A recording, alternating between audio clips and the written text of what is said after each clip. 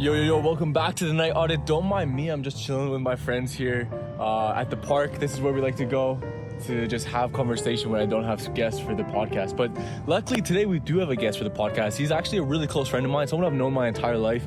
Parsa, I want to thank you so much for giving your time, because this conversation was actually one of the best conversations I've had, period, in such a long time. And I'm so glad we got it recorded. By the way, if you haven't seen the bonus episode, the precursor to this podcast, go check that out. Link is in the description as always. But yeah, this is the Night Audit. So of course we recorded this at like 1 a.m. I don't do intros in the podcast, so I gotta do stuff like this where, you know, I'm just chilling with the homies at the park at midnight. Yeah. Hey Josh, did you listen to the you did? Did you listen to the bonus? Did you rate it 5 stars? Oh, you didn't? Guys, make sure you rate it 5 stars. Josh, come on man, kind of a fake friend. Like seriously, bro? It's not cool. Make sure you rate the podcast like 5 stars. 6 stars if that's even an option. And just a little bit of context, I don't think we covered in the podcast, maybe we do. Parsa's taking computer science at university right now, so he's honestly, like, I'm shocked at how intellectual and complex that course is. I'm obviously taking a lot of courses at university. I'm very highly intellectual and very well thought out and articulate, and definitely no ramble. Without further ado, let's get right into the podcast. Let me shut up. Josh, we're going home. Come on, Josh. Oh, Josh, what are you doing? Oh, get on your leash. I actually had a point to add what we were talking about earlier. Yeah. Let's keep going. On I think I said something and you were like, you said, did you just come out with that? And I was like, oh yeah. It's just I guess what I've heard and I'm repeating it, but whether or not that's like original thought or not. One of the interesting things I've heard about the difference between like someone who gives good talks and good lectures that are engaging and compelling is that, like, if you take someone like a high school teacher who doesn't necessarily know the content that they're teaching, it's almost like before a lesson, they're relearning the things in a very linear way just so that they can regurgitate that information right back to the students. They can reteach it to them. But that's not necessarily an easy way to understand information. Like, if I learn something only one way using one combination of words and I try to say that back to you, I'm not going to be able to do it as well as, say, like a professor of that topic would. But the whole idea there is that to be able to explain something in a way that's compelling and easy to understand, you don't just have to understand it in a linear way. You have to understand it in all the different ways, encompassing all of the different routes, so that every time you go to explain it or every time you go to talk about it, you can take a different route through there, because conversation takes different turns. You're not going to be able to use the same combinations of words that they did. Right. You know, unless you memorize it, and it's not going to come out the way that they said it. It's not going to come out in such a compelling way that makes that much sense, because it's like your understanding is not that comprehensive. It makes me wonder if robots or AI will ever be able to have communication like a human being, because like what you just said, there's so many elements to conversation. You know, like you may not be able to say it linearly or you can't say it linearly because there is like context to the conversation, the setting, the emotional, like the emotion on their face that you're reading subconsciously, then that alters how you speak, or the mood that you're in based off context in your day. It's like there's so many elements to human communication. Of course you can't learn something linearly and then repeat it. You know, you have to understand it. Like, you know, that's kind of why I mentioned earlier when you were telling me about your computer science course, was it science? Yeah, computer science course. That you understood it so well is because you were able to explain it to me in simple terms. That often tends to be the hardest thing to do. Yeah, absolutely. If you don't understand something well, like I'm doing now, I'm rambling about it because this is one of the first times that I've thought about this concept, right? So that's how I feel I can tell a good professor when I was in school, right? Absolutely. So it's like, I feel like that's also the difference between original thought and like linear regurgitation. It's like, even these sources might be external things. It's like your knowledge might come from 10 different pieces of literature, but if you can put that together in your own combination of words, taking a different avenue every time you explain it, then that's like an original line of thought, because you're adding in your own experience on top of it. Right.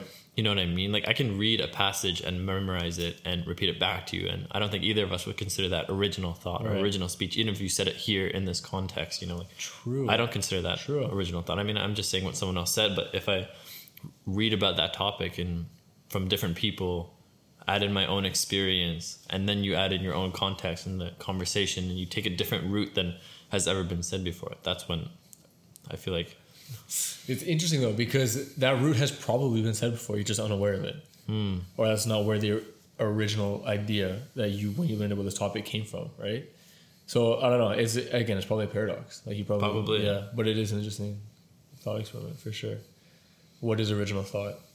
And then being aware, like we talked about this earlier, but being aware of your thoughts and where they come from. And I think not identifying with your thoughts is important as well.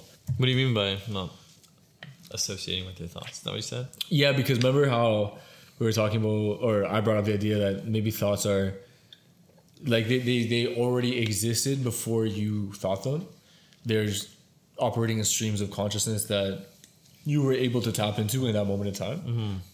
So not identifying with them, I think is important, because let's say you have like a negative thought, you know, rather than assuming that negative thought is because of you, rather than it is its own separate entity, is dangerous, because when you start associating things with yourself that aren't actually in your control, because to a certain extent thoughts aren't always in your control, then that can lead down a dangerous path. Absolutely. Right? That's where I feel like people who fall into depression start to spiral. I think so.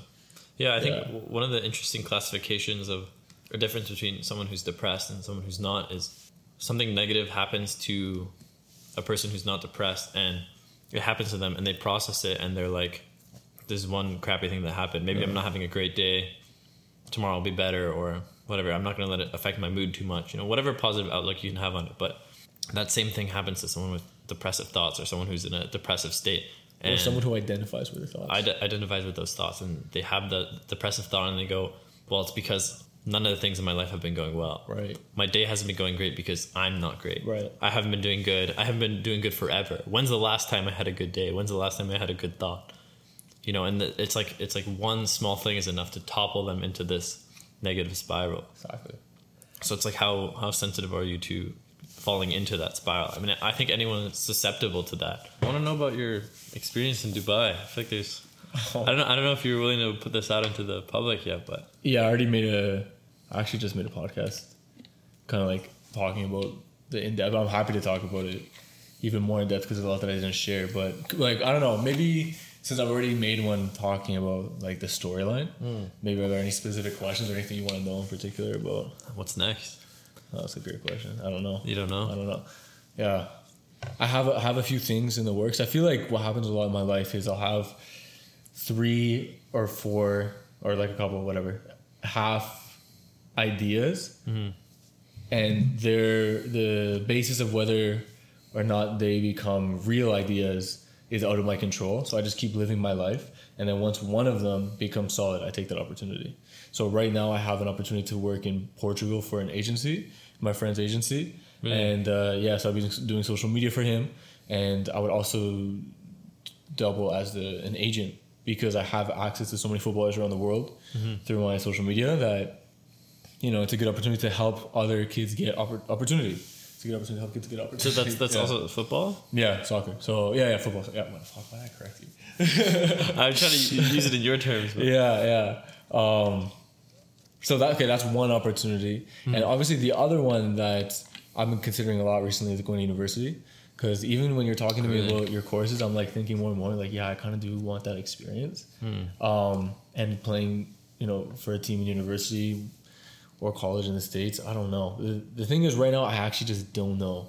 So the agency thing, I'm waiting to hear for that to be finalized. And then the university thing, obviously, I would probably apply for the fall. You have your high school degree, right? Yeah, I'd apply for the fall semester. So I have a little bit of time to decide, but I don't know. Yeah, absolutely. Yeah. I mean, I think you just need to start like doing some base level research. I mean, look at like I'm sure there's a program that's exactly what you want it to be. I mean, even through playing soccer, I mean, there's great opportunities. Like kids at my school, even at Carleton, like play on the team, like they take it super seriously and they get signed contracts.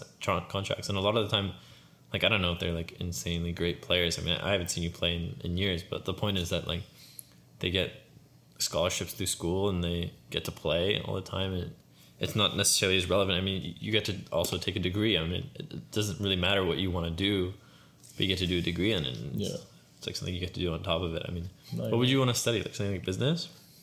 Bro, that's the thing. I don't know. Like when I hear you talk about computer science, part of me is like, fuck, I really want to learn about that. Really? Yeah, but then when I talk to someone about business, I'm like, yeah, that's what I really want to do. And then social media, I'm like, yeah, that's really what I want to do. Really do. Huh. It's a bit tricky. There's a lot of different things I want to do. Yeah, I bet. Yeah, how did you ever have any doubts? Yeah, about school. I don't know. I mean, I think that any other possible avenue that I even considered, it didn't resonate with me as much as like making video games did. As like silly as that sounds, I mean, like the essays that I wrote about, which are obviously like to get into school, which are obviously dramatized and like made to seem out to like this crazy like life experience, like still have like an element of truth to it. Like what I talk about is in those essays is how like me and Yasha weren't really close growing up, and like we'd always fight, and the only time we'd really get along and have that like brotherly connection that I was seeking was through playing video games. Oh shit! And like that was basically what I wrote about, and like. Yeah, and there's an element of truth to that. Like, that's how I got into them. Like, me and Yasha would just sit and play video games, and that was the only time we weren't bickering or fighting and, like, actually experiencing that divide in the relationship that we've had for so long. And, like, I don't know. I mean, I feel like by proxy, as I got older, I just got more curious, and, like, something about building something that you could play and partake in and, like, show people, and they could try and they could have fun and, like, change it, and they're making their own things. Like, it was just fascinating to me. I mean, I was, like, 10, 11 years old, and I couldn't get enough of it, and I was like, this is what I want to do. How do I do it? And, you know, my dad's like a tech guy, and he's like, oh, you can study computer science. Like, computer science is not all coding, and it's not all computers, all game development and stuff. But it is like an interesting avenue to go about, because it's like, it's I'm of the belief that it's probably one of the most valuable degrees that you can get, just because of how digital the world's going, and how many different things you can apply it to. I mean, I'm not necessarily learning everything. Like, I'm not taking a game design course. Right. You know what I mean? Like, I have like 1 or 2 classes in that, but my degree is not in game development. I'm learning tons of stuff like this, like theoretical mathematics, like stuff I'll never apply to it, but things that I can like use in a context where like I can work somewhere that's not necessarily a game design company, or like I can make my own startup with my knowledge of computer science that doesn't necessarily have to do with game design. Like it's a comprehensive, and it opens up a lot of options. But I think something like business was always pretty interesting, and like music for a while. I mean, I was like getting all these opportunities probably just because I was doing it so much, and I was playing the bass, which is like a rare instrument. But like at some point, like me and my mom were having a conversation. She was like, is this really something you want to do? Like, I don't, like, I see you putting in work and you tell me that you love it, but like I don't see you like sitting down practicing for hours, you know, like is this something you would want to do? Because you could do it, you know, like someone who at your young age who started, and something like the bass, which is rare, like your teacher, like someone like Dylan, like you could be like him if you wanted to. But I was like, and it's not necessarily out of a place of necessity either. It's out of a place of passion. I mean, it's a separate topic, obviously, but it's like people say that, you know, to quote Andrew Tate, but it's like love quoting Andrew Tate. I love saying that, but it's not true. Quote the top G. Sorry. Yeah. sorry. Keep going. It's not necessarily true to say that money buys happiness, but money does buy freedom, and freedom buys happiness. Yeah. So it's like I obviously had the privilege where I could choose what I wanted. It's interesting how you talked about how AI and a degree in computer science is going to be the most valuable, or at least one of the most, because I agree with that. Like, I don't necessarily believe that you... I think you're delusional if you think you need a degree, like, period. Really? Well, computer science, yes, but, like, in life, I don't think college is the avenue for everyone. Okay, I wasn't sure if I was going to talk about this one because you went to... No. I mean, like, even if I was of the firm believer, you're more than welcome to disagree with me. Yeah. You know, but, like, as someone who's lived that experience, I'm telling you right now that, like fraternities and, like, Greek life and stuff, like, there's hundreds and hundreds of kids I've seen who are going to school right now because their parents want them going to school, and they're taking the most write-off degree they could possibly do, and their day-to-day consists of getting drunk, partying, and talking to girls, and, like, that's their life, basically. But, like, that's, I don't know, like, they're 20, 21 years old, and they're taking, you know, their commerce classes or their art history class, and it's like, I don't know if there's necessarily a degree of value in that. I mean, I don't know them, and I'm generalizing, but it's just of my own experience and what I've seen. But right. I don't know. I mean, I think something like computer science, I think a degree is very valuable, because even if you're not necessarily going to be applying all the knowledge, it's like it definitely does build a fundamental base for it. I mean, like, what's interesting is that you look at, there's this common idea in computer science where no programmer goes without Google for more than 5 minutes at a time, at a session. And it's absolutely true, because not one programmer knows everything about computer science. I mean, the internet is your best friend, but that doesn't mean that, you know, Joe Schmo can sit down and write code at the same level as someone who's gotten a 4-year degree in computer science. And there's a fundamental level of knowledge that you learn there, even through that process of problem solving and, you know, going through those grueling assignments, as painful as they are, they teach valuable lessons. You know, so I don't know if you get the same thing from other degrees. I mean, I think that there's other ones that are necessary, but like something like business, it's like, I don't know if you need a business degree to start a business. Yeah. I think that's one of those things where experience is more valuable than theory. No, that's what I was going to say, because some people have talked to me trying to convince me to go to university, and they'll be like, you know, I know you're into social media, why not go to university to study something within that realm? And I've thought about it, and like, obviously I agree with them, but then I go and think about that question, and I feel like the experience I've gained, even from just traveling to Dubai and putting myself out there, going to creator events, meeting other people, like the connections I've made would never, and the experience I gained doing it in the field, like around people that were more successful than me, provided more experience than if I were to go to school and do like a course on marketing, or like learning how to best market myself, with like obviously the infinite resources we have online, different tips and tricks on YouTube or whatever, and applying that into my own life. Learning how to market myself is better than understanding maybe the fundamentals of marketing in general from a course. And so that's where I agree with you. And those more applicable skills, I 100% think that obviously university is a choice that you can make. It's not a necessary one, but when it comes to being a doctor and when it comes to being a lawyer, you don't want your doctor to not like have that knowledge. 100%. You know, like when it comes to that, like you if your lawyer comes to you and he's never been to college, you're gonna lose your fucking mind. You know, it's like, how are you gonna rely on that person to keep you out of jail or whatever? You know what but I mean? in a way, if I have a social media marketer, I would almost rather see the raw experience than a degree. Absolutely. I mean, like my friend Adam, who I mentioned earlier, he's in business, and he says one of the things he likes about it is that this school specifically, it's not some fossil who's never run a business in his life sitting there explaining business. I mean, like it's a guy in his young 30s, like his business class is a young guy in his 30s who works at this big company, or like started Fresh Slice, has millions of dollars, has like a sick whip outside, and like he's there for fun, and he teaches on the side. See, that's the ideal professor. Absolutely. Because it's like he doesn't need to be there. Yeah. He's there for joy and making some money, but not a lot. I mean, he's a teacher right at the end of the day, but it's like that's a person who you don't want someone who's never run a business to teach you about business. You know, I mean, theory will only take you so far. So, and I find the bit of an issue with university in the sense that, well, it's not an issue so much with university itself, but the way that our society's been structured around the pressure of going to university.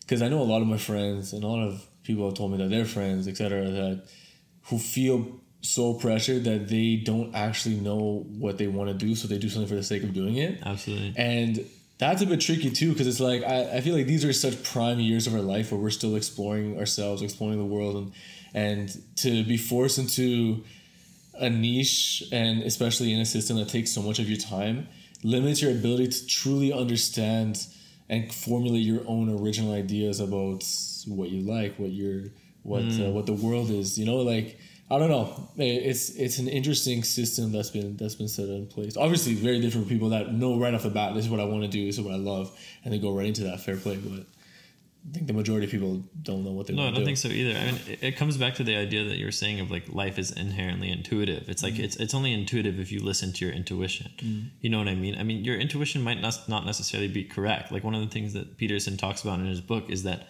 you know, you don't know what to do. That's fine. Do something. You know, it doesn't necessarily matter what you can do. Do the best thing that you can think of that you can do. And for some people that might be university. But what's interesting is once you actually put in a plan in place and you start to actualize it and you start to take action, even if it wasn't necessarily the best plan or the best way to go about things, or as soon as you do it, your vision starts to clear, your intuition becomes sharper, you understand the next plan better, the next decision better, and then you can make a better decision that way. You get clarity through action. Exactly. Yeah, I couldn't agree more. So it's like even if you're following your intuition, it's like the same thing with making your bed every morning. It's like that might seem like a small thing, but if it's a small thing that you don't do it. See what else makes itself known to you, because things will make themselves known to you. Things that need fixing, things that need help will clarify themselves to you. Like it's not unknown. It's not this idea of what do I do? You know what you're supposed to do. It is all intuitive. Damn. I can process that one for a second. That was fucking fire. Oh, yeah. Yeah.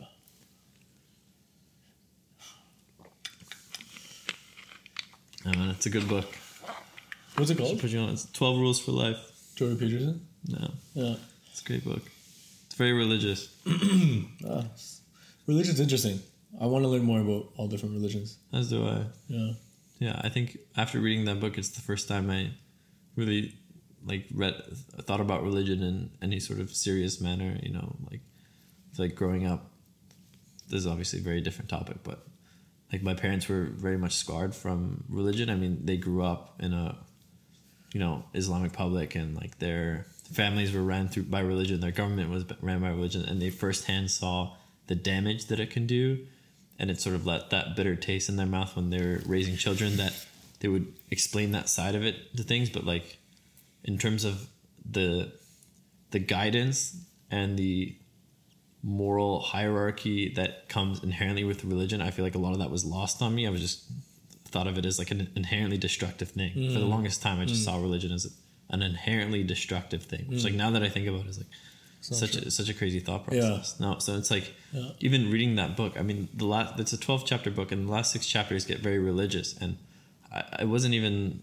I was reading it, and at the start, I was like, "Oh, like this is not necessarily what I wanted to read this for." I'm a little bit annoyed by this, but in the way he would break down these like biblical stories, like something like Adam and Eve. Like one of the chapters is about how Adam and Eve relates to like fundamental ideas of masculinity and femininity, and the idea of knowledge versus ignorance, or the idea of chaos versus order, and like how these apply to like real life and morality and guidelines that can actually be put in, like that are tangible ideas. It's like I never even thought of it that way at all to begin with. It's like I never thought it could be something that wasn't just a tyrannical idea.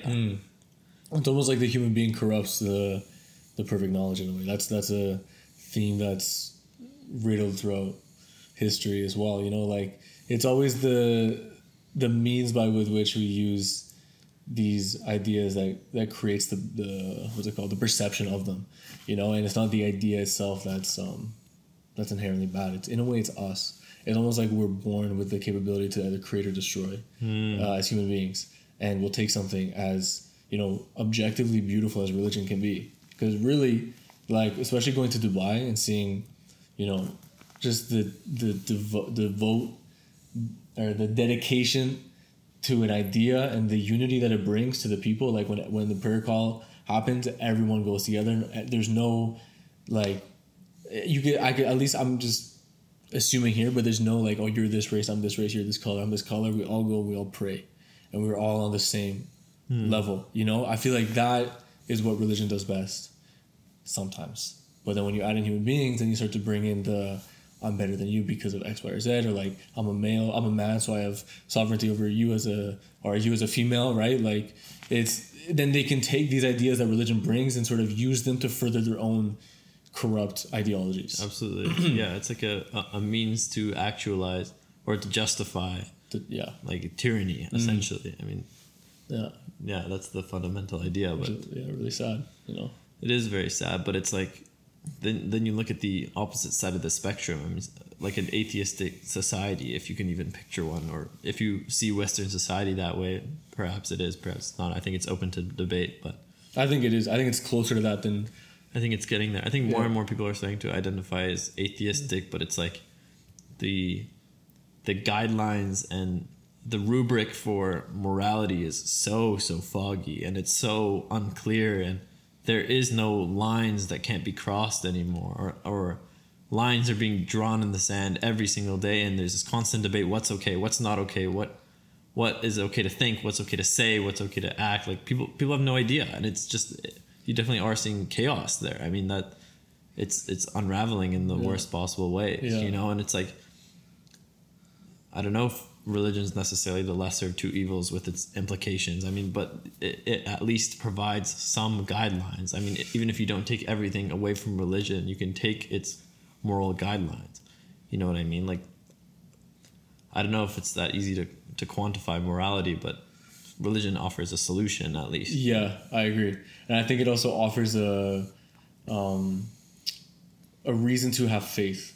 And I think even though faith is a concept that people can sort of counter by using science and trying to objectify their experiences living in a base reality, but I think faith is an important aspect to a human being because it's something that we can create to be real.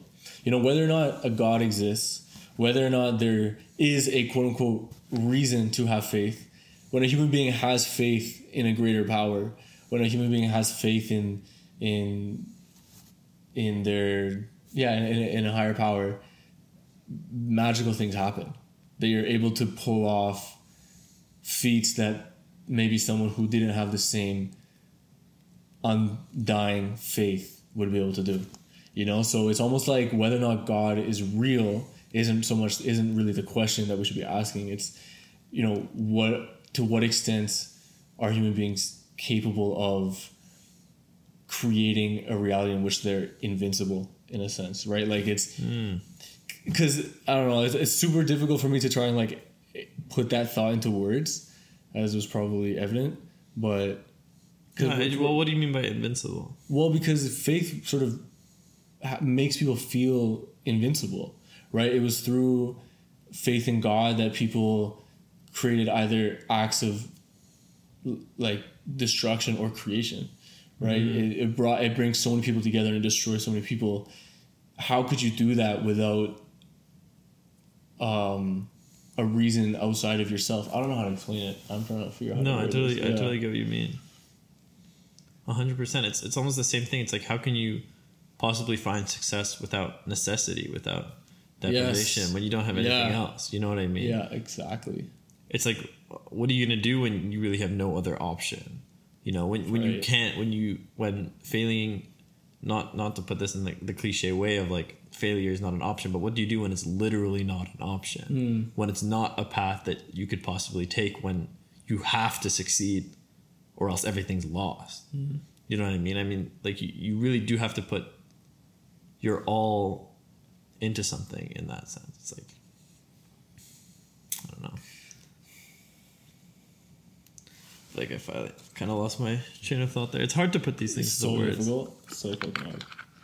Because I can be so convinced that I have an idea that is concrete, and then I try to put it into words, communicate it to another human being, and it's like, totally, it's insane.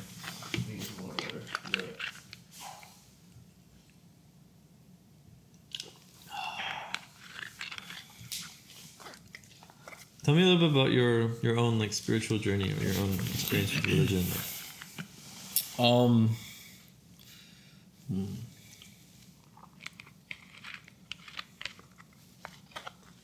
do I start with that? I don't really know how to like quantify it, you know, because I can't. It's not like there's been points on my journey that I've been like, oh, this is an experience that leveled me up, or then this is another experience that leveled me up or changed my perspective. It's more of just like I try and live life as open to like all ideas as possible, as open to and receptive to the experiences that I'm experiencing, to be as self-aware as possible. And I feel like that in itself is my spiritual journey. It's not so much something that I can be like, oh yeah, step 1, step 2, step 3. It's more like I've just lived life trying to see. It really comes down to self-awareness, because I think through self-awareness you understand that you're more than just a physical body. There's more going on than just the mechanisms of biology. There is an element to this existence that is indescribable, and you cannot possibly portray it and communicate it through physical means like speech. And that's where the self-reflection and the meditation comes in. In terms of quantifiable spiritual journeys, I mean, I was raised in a household of like my parents they follow a path of Eastern mysticism from India called Sant Mat, and it's a mixture that takes a lot of different concepts from a lot of different religions and sort of puts it into one, even though it stems from Sikhism in India. And that's kind of what I grew up on in terms of the teaching. So a lot of my thought is biased towards what I was taught as a kid. And the thing is, they never forced anything on me. They never really taught me anything. We would just go to the center that here in Vancouver for where everyone who's a part of this path gathers and has discussion and listens to talks and sort of, it was that sort of they call it the science of spirituality because they really try and make it, really try and break it down into a science in a way, you know, like it would take so long to get into, but that's kind of where I started. And obviously as I got older I looked into other religions like Christianity and Judaism, and I not that I've really read any of the Bible or even in Islam the Quran, like it's more so just talking to people of different cultures and religions that have expanded my perspective. And sorry, that's a really long-winded answer, but it's a good way to answer. I mean, where are you kind of whereabouts are you now, like in terms of where have you landed? Like, do you still follow that religion that your parents do? I mean, do you even consider yourself a religious person at this point? I mean, spiritual, obviously, but yeah, it's interesting. Like I would still identify with the. I mean, it's dangerous to identify with anything so concretely, but I wouldn't even say that what they follow is a religion, more so a philosophical, like spiritual take on life that is based in like a fundamental idea of religion. Yeah. It's like, whereas, you know, I don't know how to. Let me try to think. Let me try to gather my thoughts. But I mean, in terms of where I am now, I wouldn't root myself in any one way of thinking or any. Really? Yeah, I wouldn't. Yeah, just because I think that's too. It's too limiting. I mean, I think we can, like. Do you believe in God? Mm-hmm. Yes. No. Okay. Yeah. I mean, yeah, that's a step forward. I mean, well, but the thing is, who's God and what is God, right? A lot of people have different ideas about that, and that's where the complications come in. Absolutely. Yeah. No, I think you're right. I mean, I think you can only quantify so much. Like it's the same thing. You can only ask so many questions before you get to that same paradox, right? But I think there are differences in how people see the world in terms of, like, I guess you maybe if you don't want to call it religion in that concrete sense, but people, like, even like what you were talking about earlier, like vibrations, like people don't believe in that kind of thing. Like they don't even like accept them as real. But I mean, even scientifically now, it's been proven that it's real. Like really? Atoms are vibrating at a certain frequency that determines the density of the object, right? Mm-hmm. And 99% of the atom is empty space. So, well, I forgot why I brought that one up. That was just a random fact about atoms. I think, right, because I was talking about, right, frequency and vibration. Okay, yeah, that has nothing to do with what I was saying. That's a very different topic. About how nothing is actually real. Because, like, you know, nothing like this, even when you're on shrooms or psychedelics, all of a sudden the world changes, right? Mm-hmm. And for all intents and purposes, during that time, that is the world, right? It isn't like how you normally see it. It is. So the world is very malleable. The world is very subject to change. So that's why I believe that, well, not that I feel it, but the energy that you're around, and that becomes energy that you are, the energy that you think, and whatever you think becomes the world that you exist in, right? Because you are your world. You are your world. You don't know how anyone else is existing. You can't explain anyone else's existence except for yours. And you're the only existence that matters to you, really. Like, if you break it down. And, fuck, I forgot what we're talking about. Water. Of course. Do you know Neil deGrasse Tyson? Yeah. One of the things he said on Joe Rogan, like, Joe asked him if he would ever do psychedelics or if he's ever done them, and he said no. So I asked him why, and he said, well, the reason I would never do them is because the human brain barely works in terms of the way it uses its tools to understand and perceive reality.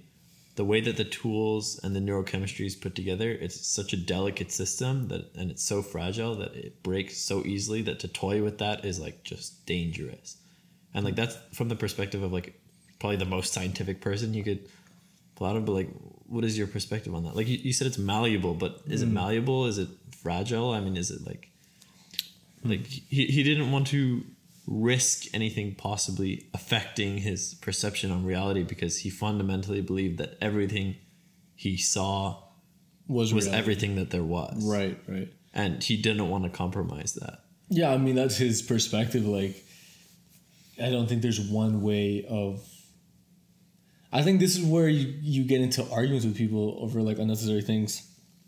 When you have a fundamentalist view about anything.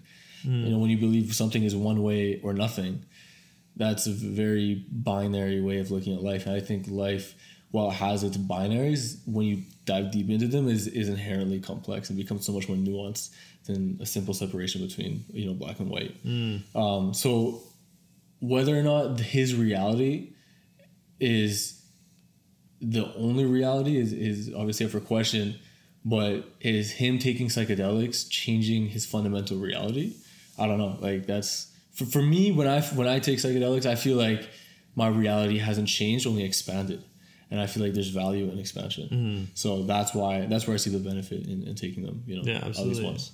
Well, one of the things my friend says, like, about what shrooms are is like, it really just lets your imagination run wild for a couple hours. I mean, it's like, it's so crazy because it's obviously it's an external factor, but it's all in your head. I mean, it's like you said, it expands. It's all already there. It's just been tapped into. So it's like, because like, what changed? Did the thing change, or did your perception of the thing change when you're on shrooms? Like, when you see the trees breathing, is the tree breathing, or are you seeing the tree? Because like, how do you actually know? Because in one version of reality where you're sober, the tree's not breathing, but in the other version of reality, after you take a few different elements, the tree is breathing.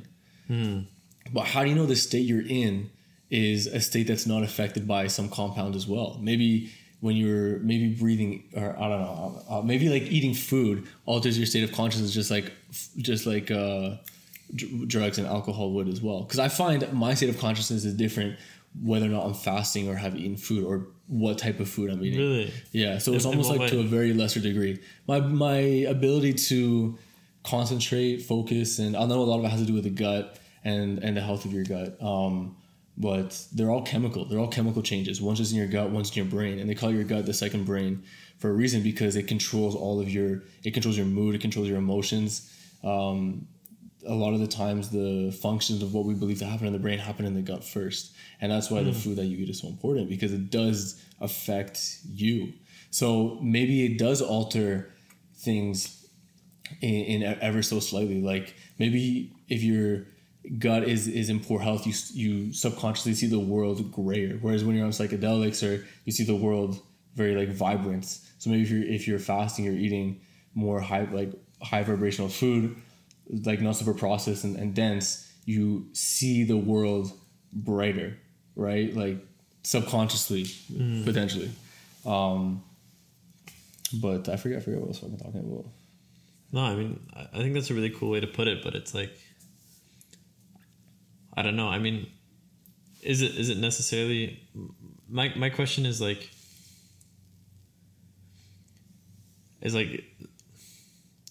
when you have, when you say something like, is the tree really breathing, or is it just in your state of, when you're sober, that the tree's, you know, still, or it's not moving? It's like, doesn't matter which one is necessarily real or not real. I mean, even if you can use that word around it, but it's like, if the world as you see around you operates in terms of your economy and your relationships with people in sort of a sober world, if we can call it that. Like, I think most people use that as a baseline just because everyone uses it. Right, exactly. That's what I was getting at. Yeah, the baseline. Yeah, the baseline. So it's like, I don't know. I mean, the question would be, is that even the maximum capacity of expansion? Right. Something like shrooms. Right. No. I agree. But I don't think it's the maximum capacity of expansion. Really? I think it is an expansion. But I think the internalization that an expansion even exists beyond the baseline sober state is an important factor in the development of your thoughts and ideas. That's how I see it. I don't think it's the expansion. I would not doubt that there are different ways to tap into different levels of reality and consciousness, but I think limiting yourself to the baseline also therein limits your like imaginative expansion or. Do you think there's like other levels to expansions, or is it even linear in that sense? I mean, is there other ways to expand your mind? I feel like meditation for sure. Like I've heard, really? I haven't myself experienced those stages, but I hear from people, because a big part of the path that I mentioned earlier that my parents are on is meditation. And the whole idea is to, you know, when you meditate for a certain amount of time with the techniques that they teach, you see like inner light and you hear inner sound. And like, I don't think that they're lying, because there's a lot of people on the path where there's regular people who have no reason to lie, have conversation and discuss like what they see and experience. So I do think that there are different realms of consciousness that you can tap into by sort of having these outer body experiences through meditation. And that's ultimately the goal, is to have these outer body experiences through the technique of meditation that they teach. What have you experienced through meditation? I haven't gone there yet. It takes a lot of practice. Like, these are people who have been on the path practicing meditation for like 30, 40 years. Really? You know, yeah. And did you ever meet Christoph? I don't think I have. Yeah. No. Okay. But I mean, you've obviously not 30 years, but you've meditated, and you've probably gotten to a point where you at least see some benefit in it, because otherwise you wouldn't have continued it. I see physical benefit in it. Like what? But not so much the metaphysical benefit that, you know, for example, they would. Oh, I see. Yeah. So what do you see in physical benefit? Like the ability to have self-awareness in terms of the seemingly what would you call it? This reactionary habits that human beings have in terms of emotionally how I'm feeling. Like it's been really helpful in reflecting on why am I feeling this way. You know, how do I want to feel? The thoughts that I have, are these my thoughts? Or are they? Do I associate with them? You know, like all that sort of stuff, and then that helps me live a life that's more in control, or at least feels like in control. You know. Yeah, absolutely. But you meditate as well, right? I've been trying more. I mean, recently, I definitely do I'm starting to see the benefits in it. Like the same things you were saying. Like for me, it's been more of a thought experiment, which is more has to do with understanding the way that thoughts work. I think I mentioned this earlier, but just really taking the time to realize how certain thoughts come into your mind, and you don't necessarily dwell on all of them, and you forget some of them, and some of them you linger on right away, and just the way that they enter your mind and leave, and just that whole process. I mean, just taking the time to identify that, like for 15 minutes at a time, I feel like that's been huge, because then on a day-to-day you have a random thought. It's not just like a passive subconscious experience. It's like you understand what's happening because you've identified it so clearly. So it's like I've seen the value there. I mean, I have no doubt that you can get better at it, and that it has way higher capacity of benefit than anything I've experienced. But I think it's something definitely worth doing. And I think what you said about, or I don't know if you said this exactly, but this is what I understood: having thoughts without any external source of stimulation. Because like a lot of the times I feel like I'll go through life and I have thoughts, but they're coming from events that I'm experiencing as I go through life. You know, maybe whatever it may be. But when you're sitting down in silence with your eyes closed, there's no external source of stimulation to provoke these thoughts. And then you start to, I would feel like you start to naturally ask the question, where do these thoughts come from? Right? How do I deal with them? How do I reactionarily deal with them? I don't even know if that's a word. And then you start to understand more about yourself, because this is probably the first time in a long time that you've actually just been with yourself. And I think if there's anything to take away from meditation, it's that it allows for you, it allows for you to create time in your schedule to just be truly bored. And boredom is something that is extremely rare nowadays, because there's always a source of stimulation. Always. You know, with phones is just the easiest example. You know, food even. There's no boredom when it comes to food. You always have with Uber Eats, you have the selection of whatever the fuck you want to eat. Yeah, absolutely. And even with the chemicals that they put into food nowadays, it's curated for us to become addicted and to always crave everything. Everything is. Yeah, absolutely. Everything about this reality is a means by which we can become more addicted. Yeah. It's, which I find interesting, and I also like to ask the question why. Like, why is that the case, right? Like, to what end? Is it purely coincidental, or is there something else going on? I don't know. I don't know. I think it's through the evolution and the development of man. I mean, I think on paper the goal is to increase the level of comfortability and safety and enjoyment in everyday life, you know, because there's things that we can all agree are mundane, and there's things we can all agree are pleasurable, and things that we can all agree are enjoy. But obviously it's a generalization, but the whole idea is to minimize the things that we don't want to do and maximize the things that we want to do. But in that, we're also not fully understanding the concept of our neurochemistry, and how tweaking that system and abusing it and hyperstimulating it has these huge implications on the rest of your life. I mean, these implications that were in place from tens of thousands of years ago aren't meant to be stimulated the way they are now. It's the same thing with pornography. It's like why so many guys struggle with it is because we're not meant to have to fight that. Yeah, great point. You know, like we're not meant to have to sit down and try to resist that feeling. It's like it's meant to be all consuming, the same way that if it's been 2 days without water, it's like you're going to die without it. You know, like those same understandings. If you ever want to know what it's like to have to try to quit an addiction, it's that same feeling. It's like your body is telling you that you need to drink water. And it's like, how are you ever going to resist that feeling? And it's like that whole idea of you need to have something better, some visualization of something better and some visualization of something worse. So it's it's so true. We weren't meant to be battling pornography addictions. No, not at all. I mean, that's why so many people are struggling with it. And probably the same thing with these very easily accessible drugs now. Like even weed, man. Even weed. Because like at the end of the day, it's a crutch, right? With which you can use to escape reality. And I think back to meditation, why it's so important is because this is the one time where you truly face reality.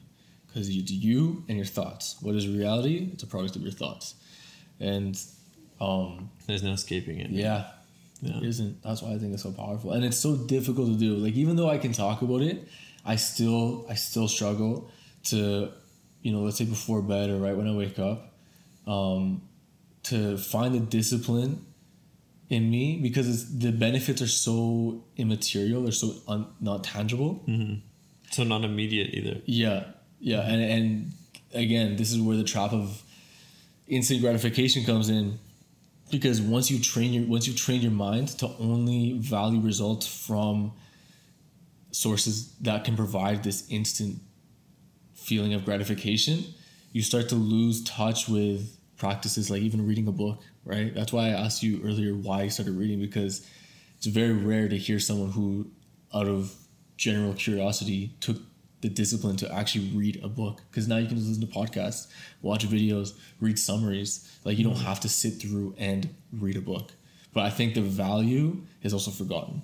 Absolutely. Just like in meditation. Yeah. Well, I pulled this up here because I wanted to... I know, sorry if I interrupted you want to say something, but the definition of meditation, because I feel like it's such a broad term that people can just use for many different things, which I think is valid, but reading the definition is always helpful. It says meditation is a practice in which an individual uses a technique such as mindfulness or focusing the mind on a particular object, thought, or activity to train attention and awareness and achieve a mentally clear and emotionally calm and stable state. That's interesting, huh? I never actually read the definition of meditation. No, I've never actually read it. Yeah, I feel like that summarizes it very well. Yeah, it does. It's all about clarity. Yeah.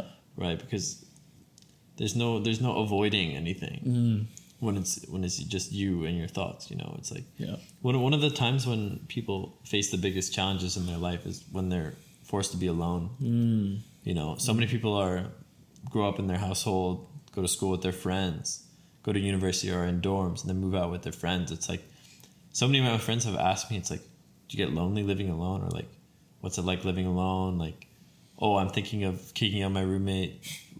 I'm terrified of being alone, like all this stuff. And it's like, it's a genuine problem. And for me, I think for a while, Thinking of kicking my roommate. oh yeah, shit's been going like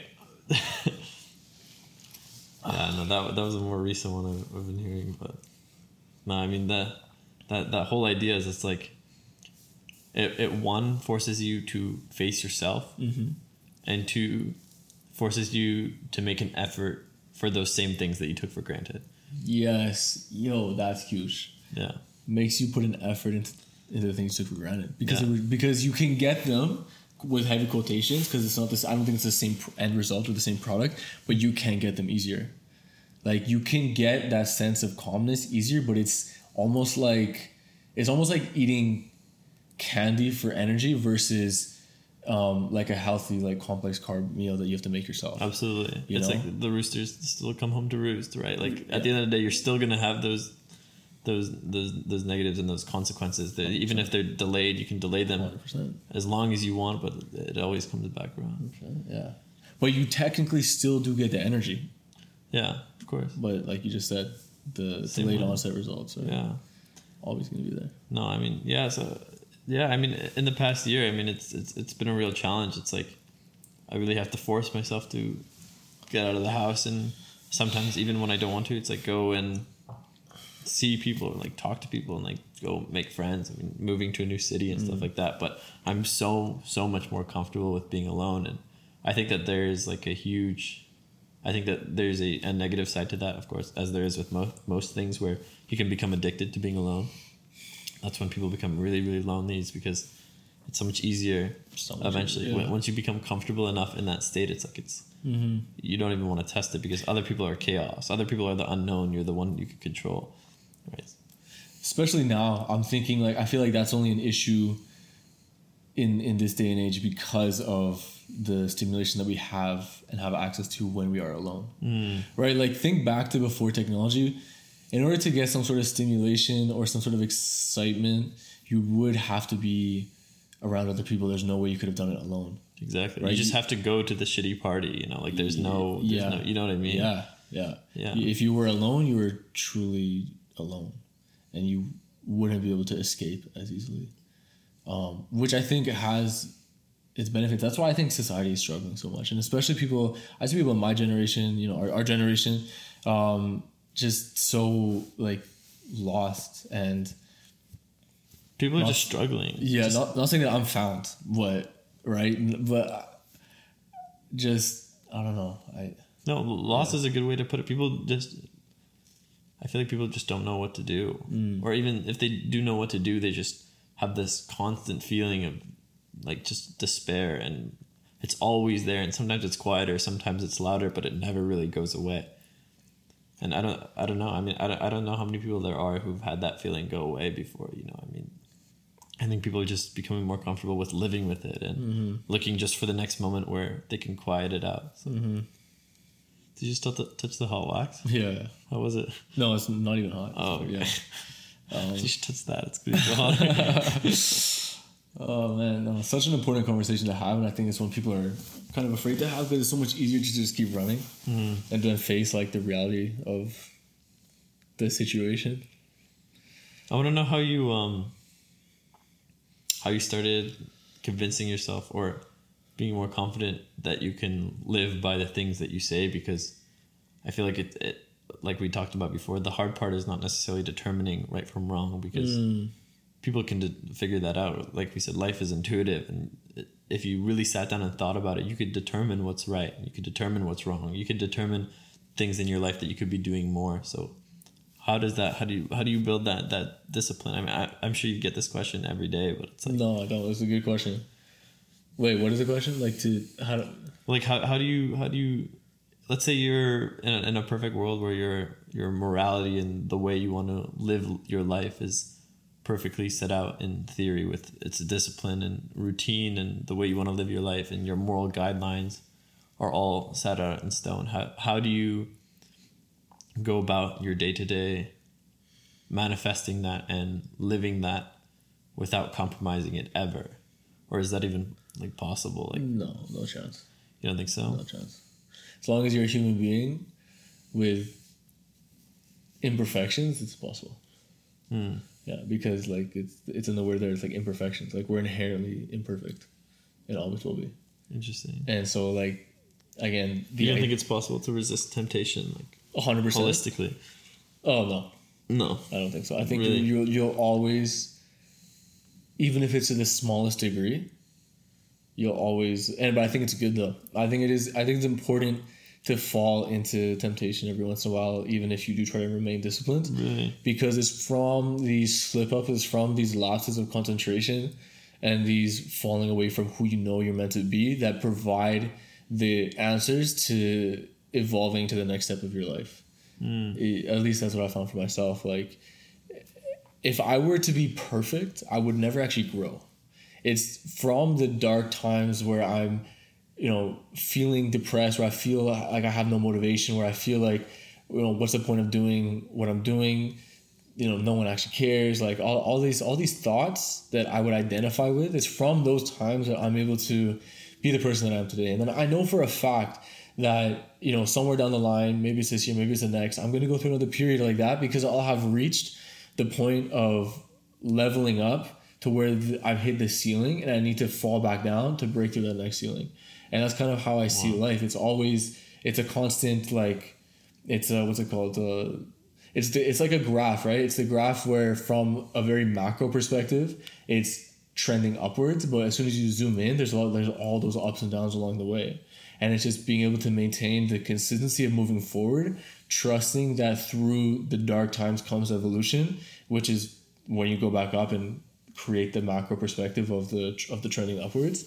But you need the dark times, and you also need to embrace them as well. So it's having the self-awareness of this fact and the discipline to continue forward, I think, creates that momentum that really makes like your life feel meaningful and provide some sort of purpose. Wow. So I thought about immortality, right? And immortality seems amazing on the surface, but it seems amazing because we have no idea what a life without hardships or without fear is like. And I think if you try to entertain that thought and go about that thought experiment, it actually is quite a sad life, because a lot of what's exciting about life is coming up and discovering that you are capable of breaking through the ceiling that you thought was indestructible before. But if you're immortal, nothing matters, right? Nothing matters. Jeez.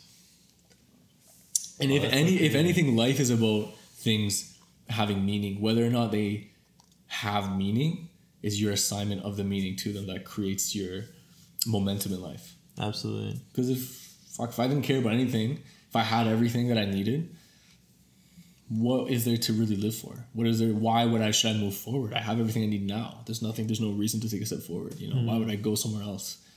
So I actually really enjoy times where things go wrong.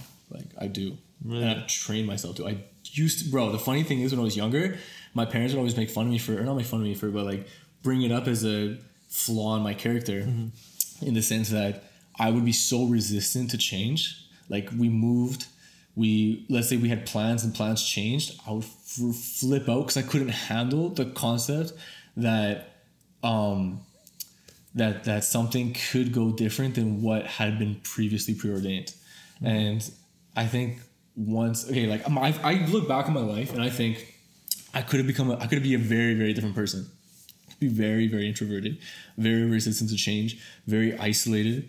It took me a lot of effort to know that who I am today and the person I am today is who I wanted to be. And then also to have the discipline to take the steps to be more extroverted, to do better to be better at communicating, to practice speaking my thoughts, to practice being comfortable with who I am and be open to change and understand the positives in what's it called?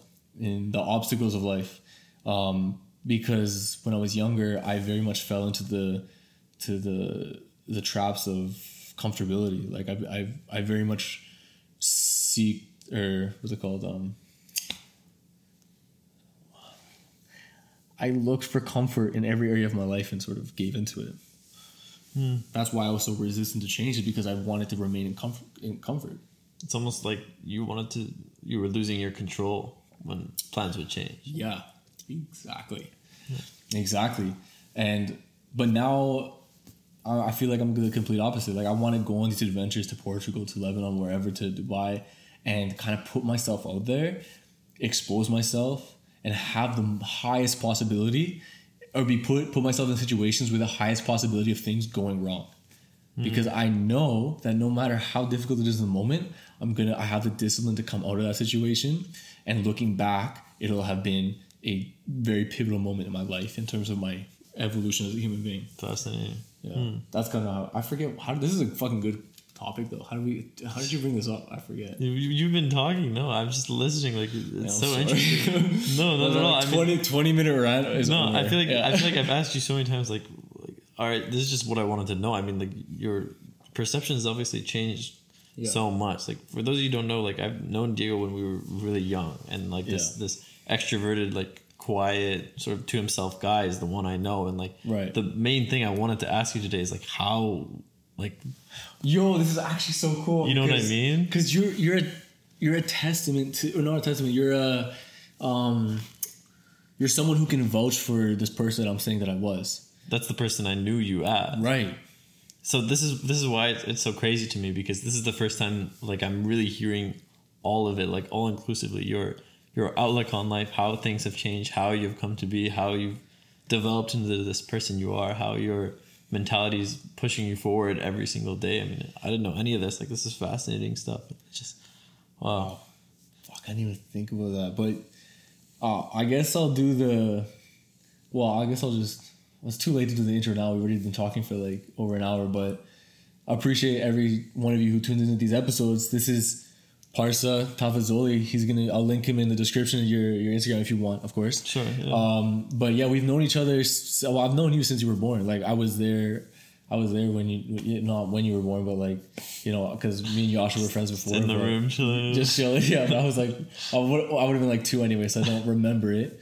But we grew up together pretty much, and so all these things I'm talking about my past, when I talk about how I used to think, you were there to see that person that I was. And I feel like I'm such a different person now that it's almost as if they're just two different realities. They are, but they're linked in the sense where you're still fundamentally Diego, but it's like the core is the same, but everything around it is different. It's like, yeah, like regardless of your routine and your discipline and your experience and stuff, like you're still the person I remember in terms of like your own personality and your character, but your characteristics as an individual, I mean, tangible or intangible, like your extrovertedness and your talkativeness and your conversational skills and your experiences and successes, like all of this is like completely and utterly new to me. In that you're like a completely new person. Wow, that's so great. Yeah, and you know what? Because I saw you for the first time the other day in a long time, and you know how much you've changed in. I think it must have been like what, 2 years, a year and a half, 2 years. It's been a while. I mean, since we like sat down and talked, it's true. Been a while. But you know what? I think it might actually be close to 3 or 4 years, because I remember it was when I first started social media that we had that one day together where we did that workout in the park. I feel like that was the last time that we actually had like conversation and did something together, and that was in 2018. Wow. Yeah, that was 2018 because I still have the fucking footage on my phone. All the footage, huh? Yeah, yeah. Wow. Yeah, man. Yeah, and dude, I'm so proud of the person that you become, man. Like, I appreciate actually, though, yeah. And I honestly never would have thought that we'd sit down and have conversation like this, because I couldn't see you becoming that person, and I couldn't see myself becoming that person, and I didn't know that was a reality that could have existed. And it's so like, it's just so beautiful in a way, the way everything's worked out, you know. Yeah. You're someone that I look up to in the way that you articulate your thoughts and your curiosity for life, and just hearing about it now, even like I'm in awe, bro. Seriously. Yeah, as am I. I'm like, yeah, I literally have no words. Like, you're in confusion as to what the fuck I'm saying. No, not at all. You don't even know. I mean, it's different because, like, for me, like, I get it. It's like a lot of it is new and like we haven't talked a while, but like literally every video you'd ever put out is like, it was almost like these little like messages like you were sending to me, even indirectly. Like obviously you're speaking to your audience, but you in some sense what's the word? Like you were recording and keeping track of your progress, your development as a person. You were putting it out. I don't know how authentic it was. Like I feel like it was very, very authentic, but it wasn't as much as if I had a conversation with you every day. But it was at least some form of representation of the development and changes of your character. And every single time, like you would upload it, I'd watch it and I'd have that perception of you in my mind, and I'd see you going to, you know, like going to these trials. I'd be like, good for Diego. He's out there. He's working, and it's like a 10-second clip, and I look at it, and I, you know, turn off my phone and I go about my day. But every single time I saw it, I went through all your answers to every question on Instagram and just watching you grow. Like one, truly inspiring, and two, it's like I always knew that you were going to like go in that direction, and it was I don't know, man. Just filled me with so much joy. Like seeing you do that. It's definitely pretty tense, bro. That's so tense. No, the thing is okay. Well, first of all, I remember you as one of the first people. I actually think the first person to listen to my podcast when I first started making episodes, and you would tell me that you would listen to them, and it would make me so happy just knowing that someone who like such as yourself, who I was this close with, actually valued what I had to say enough to like listen to a podcast. Yeah, that were probably looking back so shit, but I don't know, that it's just when you talk about seeing my content, I guess it goes back that far to you being the literally the first person to tune into this. I mean, I'll tell you something. I don't know if you're gonna believe this or not, but even like when you put out that one with I can't remember, maybe it was Sohail, is that his name? Yeah, it was a podcast with him. You're sitting just across from him. A lot of talk about like the yin yang and stuff like that. Just Daniel, yeah, Daniel? yeah. Okay. Just the way that you were putting your like thoughts together and your conversational skills, and like how it was so apparent that like you had developed so much as a person in terms of your social ability and your storytelling and your articulation and even just your thought process and everything you were thinking. Like I was like losing some of my relation to you in that like you were less of a person I remembered, and that you had developed so far to someone I couldn't even recognize. And it was so crazy to see that, where I was like, this person's like not even nearly the person I remember him to be. Fuck, that's kind of sad on one hand, because that means how long it's been since I saw you. Very, very long. And that's also kind of crazy to think about. I never. No, I mean, it's the same way that it's like if you were watching like these figures and these influencers online, it's like someone like Jordan Peterson or Andrew Tate, like these people who are common that you can't necessarily associate yourself with, like even if you had known them when you were younger. It's like I almost got some of that flavor watching your content, and it was really, really interesting for me, like just seeing that happen, and like that sort of disconnect where you didn't really feel like a human who was like on my level in that sense. I don't know if that like makes any sense in that the way I said it, but like no, it does. It's just I'm just thinking to the power and of perception and social media in particular, how we put these people on. I'm not saying put me on a pedestal, but when I think to people like Jordan Peterson, Andrew Tate, like you put these people on a pedestal as if they are greater than you, and then if you were to bring them into, like, let's say we have a conversation with Andrew Tate tomorrow, you'd probably be realizing, oh, he's just a human being, and he has flaws when he talks. He doesn't hit. Not all of his ideas are perfect. You know, he's not perfectly articulated, even though he's exceptionally good at it. You know, and in a way, it's just part of the problem of social media, is losing the humanity with other human beings. Absolutely. And so I don't know. That just crossed my mind talking about it. But I should probably do the intro. Oh, I just did the intro. No, I just did the intro. I forget. I've got Alzheimer's.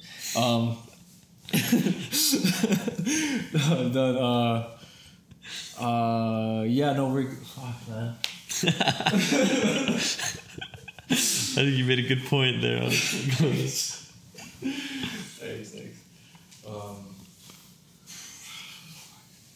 Can't we know each other for like 20 years now? Bro, my whole life. Yeah. Man. It's crazy. It's crazy when you like really sit back and you look at everything. It's like times have really changed. Okay, I got a question for you. Please. So I remember the last time we hung out, you were just getting into working out, and now obviously you've created a physique for yourself that is night and day between what you had then. And I know the discipline it takes behind not only finding a reason to enjoy going to the gym every day and seeing that progress, but because it isn't, because like you said before, the progress isn't always evident on a day-to-day basis. So finding the discipline and motivation to do that is not an easy task. But also, why? Like, why did you feel like that was something that you needed to do, I'm assuming for some reason greater than yourself? I mean, I don't know. I mean, that's a good question. I think it ties back to what I was saying earlier, when the first time people live alone, it's like the first time they're faced with themselves. And the first time I was truly alone, like obviously I was in boarding school for 2 years, but when I went to university, I was fully living alone. And especially when I moved away from the student apartment, I was living in a place that was separate from all my friends. And it was a point where I was sort of forced to self-reflect, and I really just did not like what I was seeing. I mean, it was like very, very depressive. Like I was struggling making friends. School was completely online. I was in a new city. I was forcing myself out there to go. I was like looking at all these like theory videos, like things. It was crazy to me because I'd never struggled with it before. Like I was so comfortable. I thought it was great at making friends. I thought it was great with girls, and I never had any problem with it. Never had any problem with self-confidence, and all these stuff were like these like placebo effects that had just built up over time. And like there was probably some truth in that confident sociability and stuff. But when I was facing that turmoil, I really just looked at myself and I was like, man, like I really have so much given to me, like just in terms of the circumstances of my life, and even like the privilege of my family, and the uniqueness and the luck. And it's like I felt so undeserving of it, like all of it.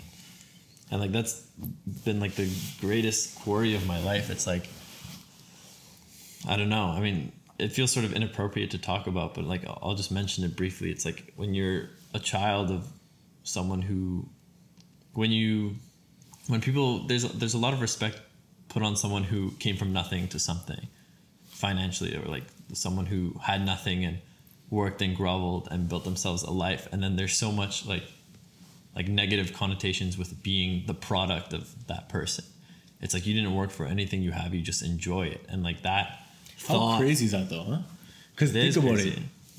I feel like if you're able to enjoy what you have, that is life in itself. Like it's enjoyment. But absolutely. Yeah. I mean, I think there's something real in it, but because it's like, well, let's say you want to work for 10 years and make millions of dollars. You want your kids to have that, you put in that work for them, but it's like in giving them that, you're also doing a lot of things where you're not showing them the value of money. And like, I grew up in like this, like such a bubble where like the value of money, like perceptions of things, like it was like all like misconstrued, and like it all hit me all at once to the point where I was like, this life that I'm living, I don't deserve it at all. Like nothing I do, like I'm like this piss poor waste of space, like trash, like where I'm not really doing anything. You know? Like what I did. Yeah, I mean, like I genuinely felt like I wasn't really.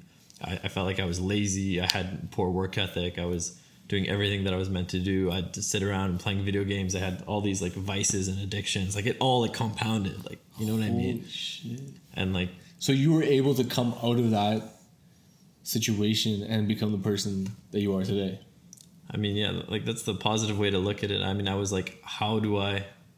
And that's when I started reading. I mean, I was like, okay, well, how do I get a solution out of this? Like I didn't want to give up on myself. Obviously, I was just struggling, and how I was just scouring the internet, everything. Like, how do I make my life less suffering than it is now? Because one, I was suffering because I felt like shame for everything I had, but two, I felt guilty that I had everything I had and then felt shitty on top of it. Oh my God. Because it was like how is it possible that I can have this amazing life and then call myself like depressed? Like I felt like so like undeserving of that label even. It was like an inception of like, because you were upset or you were feeling some type of way about your situation, and then the situation made you feel, it was like a self-fulfilling prophecy in a way. Or exactly. It was like just the one thing was fueling the other, and they were fueling themselves. It was like that negative feedback loop,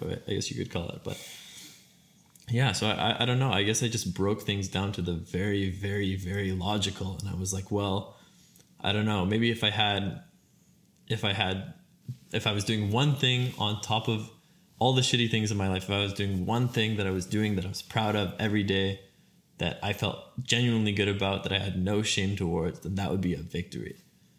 And that was just how it started. I mean, it was literally that. It was 1% at a time. It was like, I would look at a photo of myself, like from the beach, like a year ago, like 138 pounds, like looked like a skeleton. I was like, I don't, like, head down, like bad posture, like not confident, like really unhappy. And like all these thoughts sort of came out from Shroom Trip, actually. Well, I'll get back to that after, but yeah, all these thoughts of like low self-esteem, like low self-worth, and like all my, even like working out and everything, like happened because of that, basically. But wait, the negative thoughts or the positive thoughts? Well, both, essentially. I mean, all my realizations came from that one specific trip, that like super intense trip, but like all my like positive feedback and like, not positive feedback, but all the positive reactions of that, like working out and stuff, like all sort of, I guess, like happened after that. On top of that. Yeah. But so the Shroom Trip was a catalyst for these positive reactions. Yeah, exactly. That's the word. Yeah. So, I mean, I don't know. I mean, with working out specifically. Wait. So you said the Shroom Trip was a bad trip. Oh, right? It was awful. What? So let's. But it was a catalyst for a good thing. So there's no such thing as bad or good. Bro, really, I don't know. I felt like the house was on fire at one point. Like I was genuinely going to die. Like it was. But imagine if it was like quote unquote amazing. You probably wouldn't have felt the need to change. Yeah. Right. You're probably right. So bad and good is always an interesting binary that I feel people throw around and categorize things so easily. But we'll talk about it later. But keep going. Yeah, I've actually heard that it's like there's no such thing as a good or bad trip. It's just a challenging trip versus an easier one. Like. That's kind of where I was going. I was going to bring it more into like yin and yang. Like this is why I love yin and yang, is because I feel like it explains life, and it's amazing how something so simple, such a simple image, can explain every concept in life. But we'll talk about that in a second. I'll keep going with your why you kept improving. Sure. I mean, it's one of those things. It's like as you put in your plan in place, it's not going to be a great plan, but my vision started to clear. I mean, the first thing I started doing was just going to the gym every day. I mean, it was like. I had really no friends in Ottawa or like a couple, or like there was a period when I started working out, like when I noticed the most results was after my first year had ended and everyone had gone home. Like I had no friends there, and I was just got a membership at the place. Like I had nothing to do my day to day. I had just all this time, and I was like, okay, I've got nothing to do. I'm just going to go work out every day. That's just going to be a thing I'm going to do, that I'm going to feel good about, that I'm going to do every single day. And I started doing it, and I would just go in there. Maybe I knew 12 different exercises, nothing about muscle groups, nothing about legs, arms, split, nothing. I would just go, okay, I'm hitting some curls now. Okay, I'm doing some press now. Okay, I'm doing some shoulders now. Every time I do, I just pick like a different medley of what I was doing. And then I was like, okay, well, this is a little bit easier. Yeah. I can do a heavier weight now. And then like, knowledge compounds, and you talk to people, and this guy also goes to the gym all the time, and he's way more knowledgeable than me. I'm going to start talking to him, and like, it built like crazy. I mean, it was like all of that compounds, and like your vision starts to clear, and it's like, okay, well, maybe the reason that I was struggling with like even like dating or like getting with the girls is like, okay, well, maybe I don't necessarily associate with myself with a lot of value. Maybe I'm experiencing that lack of confidence, and it's like, okay, well, I don't drive, I don't cook, I don't have my driver's license, I don't know how to cook, I'm out of shape. How do you think I feel? Oh, sorry. I killed that. Oh, not at all. I killed the vibe. No, I mean, I was in the same. I was like, I didn't necessarily see the value in it. I was like, well, gig economy, I can take Uber if I really need to. Buses are all over the city. I was in the same boat. I was like, I didn't need, but this is something that a driver's license is something you don't know how freeing and liberating it is until you experience it. And I'm sure you've been told this 1,000 times. Yeah.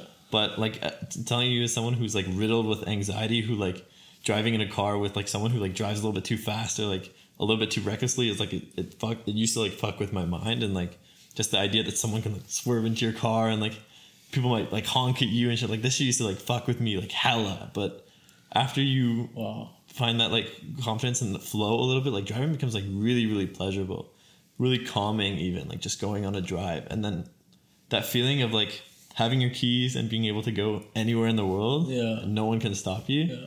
Very liberating. Interesting. Very, very liberating. Like my version of the car is the plane because I can buy tickets and just go where the fuck I want. Yeah, I mean, you can go anywhere you want already, but it's like, No, but you're right. There's must be an element of driving that I have yet to experience. There is. I mean, it's also like that feeling of flooring the pedal to the metal on like a fast car. Like that's a feeling like that you won't get anywhere else either. Wow. You know, like I went through high school, all my car friends, like a car drives by and he's like, oh, that's a Lamborghini S30 2012. I was like, it's a green car. Like relax. You know, and I was always like that. But now I'm sitting in the car with him and like an M230 goes by and we're both like looking at like, damn, did you see that? Like it's crazy how things change. Like when you start to see the appeal in things. But yeah, I mean, like your vision starts to clear and you start to see the things in my life that needed work made themselves clear to me because you just took action exactly on one thing, like Jordan Peterson, like you said. Jordan Peterson said.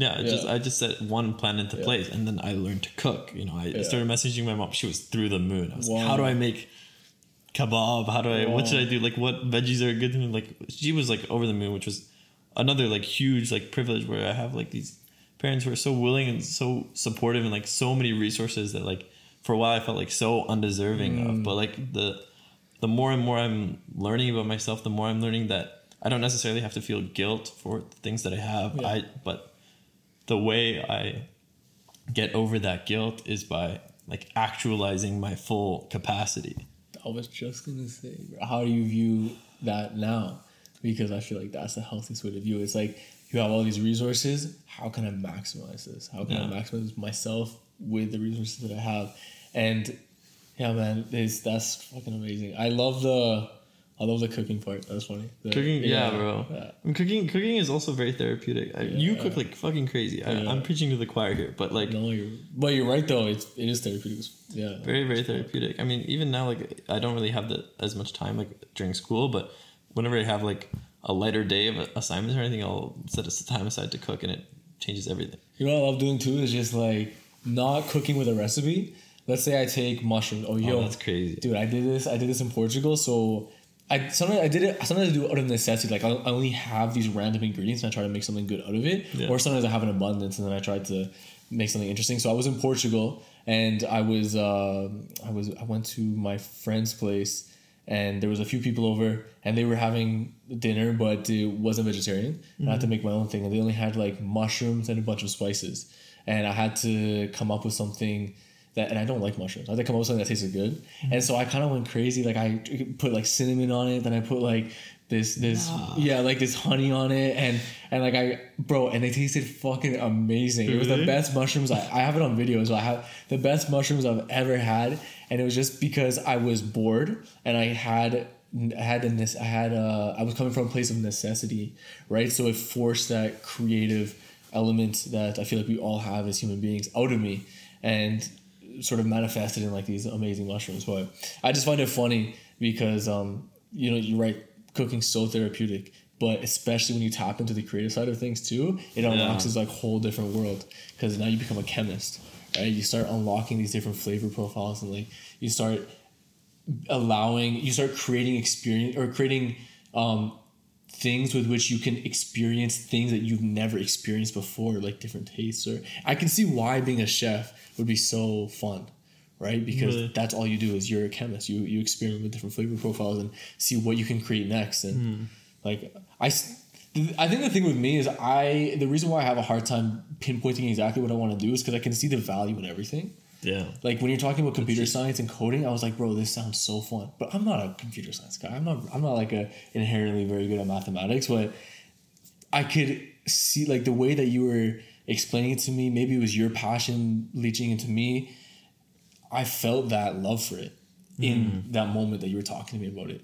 Like I've talked to chefs and they're talking to me about cooking. Like I feel the love for it. I'm like, yo, I could be a chef, but like, really? So like, I don't know. I kind of went off tangent a little bit, but I don't know if you can relate to that. I actually wanted to add something on top of that. One of the biggest paradigm shifts I've had recently, like in the past year, is that I'm a firm believer that you can like or love or feel passion for anything given the right circumstance. People talk about like like the biggest example for me is like, oh, you know, I don't like country music, I only like rap music. Or all of my friends, I don't like electronic music, I only like rap music. Yeah. And it's like, I really like both of them. And Yeah. the reason why is because there was a time when I used to not like electronic music. And how it would go is, you know, Joshua would sit in the car and he'd play his little banging songs. And like, you know what the fuck is going on? Yeah. And you're sitting there like, turn this shit off. And he's like, no, I like it. I'm just going to play it. Yeah. And then you have no power. You just listen to it. You know, you protest and you don't like it. And you're like, oh, well, I'm going to play a song after you play Jason Derulo. You're like, fuck you, you know? But like, that's how it would go, you know? But like, you get into a setting where you go to like a music festival and you're surrounded by people that's like just burning passion for this one sound, and suddenly energy builds on top of beyond just the physical of like the sounds that you're hearing, and then you get the intensity of the bass and the faces and the love of the crowd, and like I fell in love with it, and it was crazy how it shifted my mind. And it's like, is that really how it works with everything? I believe so. I think you're right. Like something as like mundane as country music, like people like love that shit, and it's like, well, maybe if you take the right circumstances, you have the right story, you relate to it on the same level as the singer does. It's like maybe you can build those connections the same way that those people do. Yeah, I think you're. I never thought about it like that. Well, that's so true.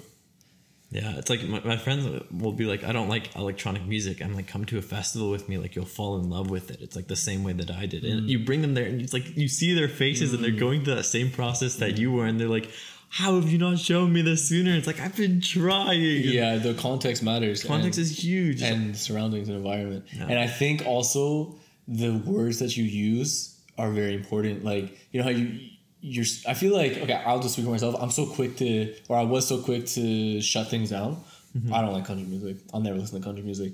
It's funny because my love for country music came from being with a friend when I was in Chicago who, when we would drive places, only country music. Hated it until I realized, you know what? Why am I resisting? Why am I so turned off and immediately shut off without any real reason or any good reason, without giving it a proper chance? And then what I did is I tried to understand why he loves country music. And then I tried to adopt that same feeling just by being with him while he's listening to country music. And then I felt it. And now I realize why it's good. Because everything has something in it to be loved. Absolutely. Yeah. I mean, some things might be shallower than others. I mean, like reality TV has this like mind melding sort of dulling effect that makes it kind of easy to like fall into and slouch into. Yeah. We all know it's garbage and low quality and there's much better things out there, but understand why people like it is like understand it and then reject it. Like that's the most important thing 100%. To do. You know, like blatantly rejecting something and not taking it at its full value is like the biggest mistake you can make. But that takes self-awareness to be able to huge amount of self-awareness to be able to remove your ego in a way out of the equation. And again, that's where I think things like mindfulness and journaling and meditation is so important, because it's a time where you are removing your ego from the equation. Mm-hmm. You know, it's you and your ego essentially, right? You're speaking to your ego. You're communicating with it. And I think it's impossible to be a human being on this earth living this experience removed completely from your ego. I think your ego is what anchors you to this reality, on like somewhat of a spiritual level. But I think it's not impossible to separate yourself from it consciously in moments during this reality, because there are times where it is beneficial to understand what is instinctual, what is clouded, and what is the correct, way to move forward. And a lot of the time it does require an intense amount of self-awareness and discipline to stick to that self-awareness. Because it's one thing to be self-aware and it's another thing to actually follow through with what you have to do. Yeah. And oftentimes I feel like that's the harder part, is following through on it. Yeah. Otherwise everyone would be perfect, because everyone would just sit and think and be perfect. Yeah. But you can't sit and think, you actually have to do. Or be perfect. Right. Yeah, true. Yeah. A small little caveat. No, my point is, like, you could just think about being perfect and therefore you would be perfect, but you actually have to follow through with the actions of. But we already had the perfect conversation, like how it's an intangible, idealistic thought experiment. Yeah, it's an unattainable goal. I don't think this again. What? This man's downing water. What time is it? Also, guys, let me know if you want Josh as a guest for the night audit. We can definitely make that happen. He's a little bit shy, so part 2 is coming out next Monday. Every Monday night, we have an episode of the night audit because Monday, it's like moon is night, the night audit. Fuck, did you get that or not? All right. Bye.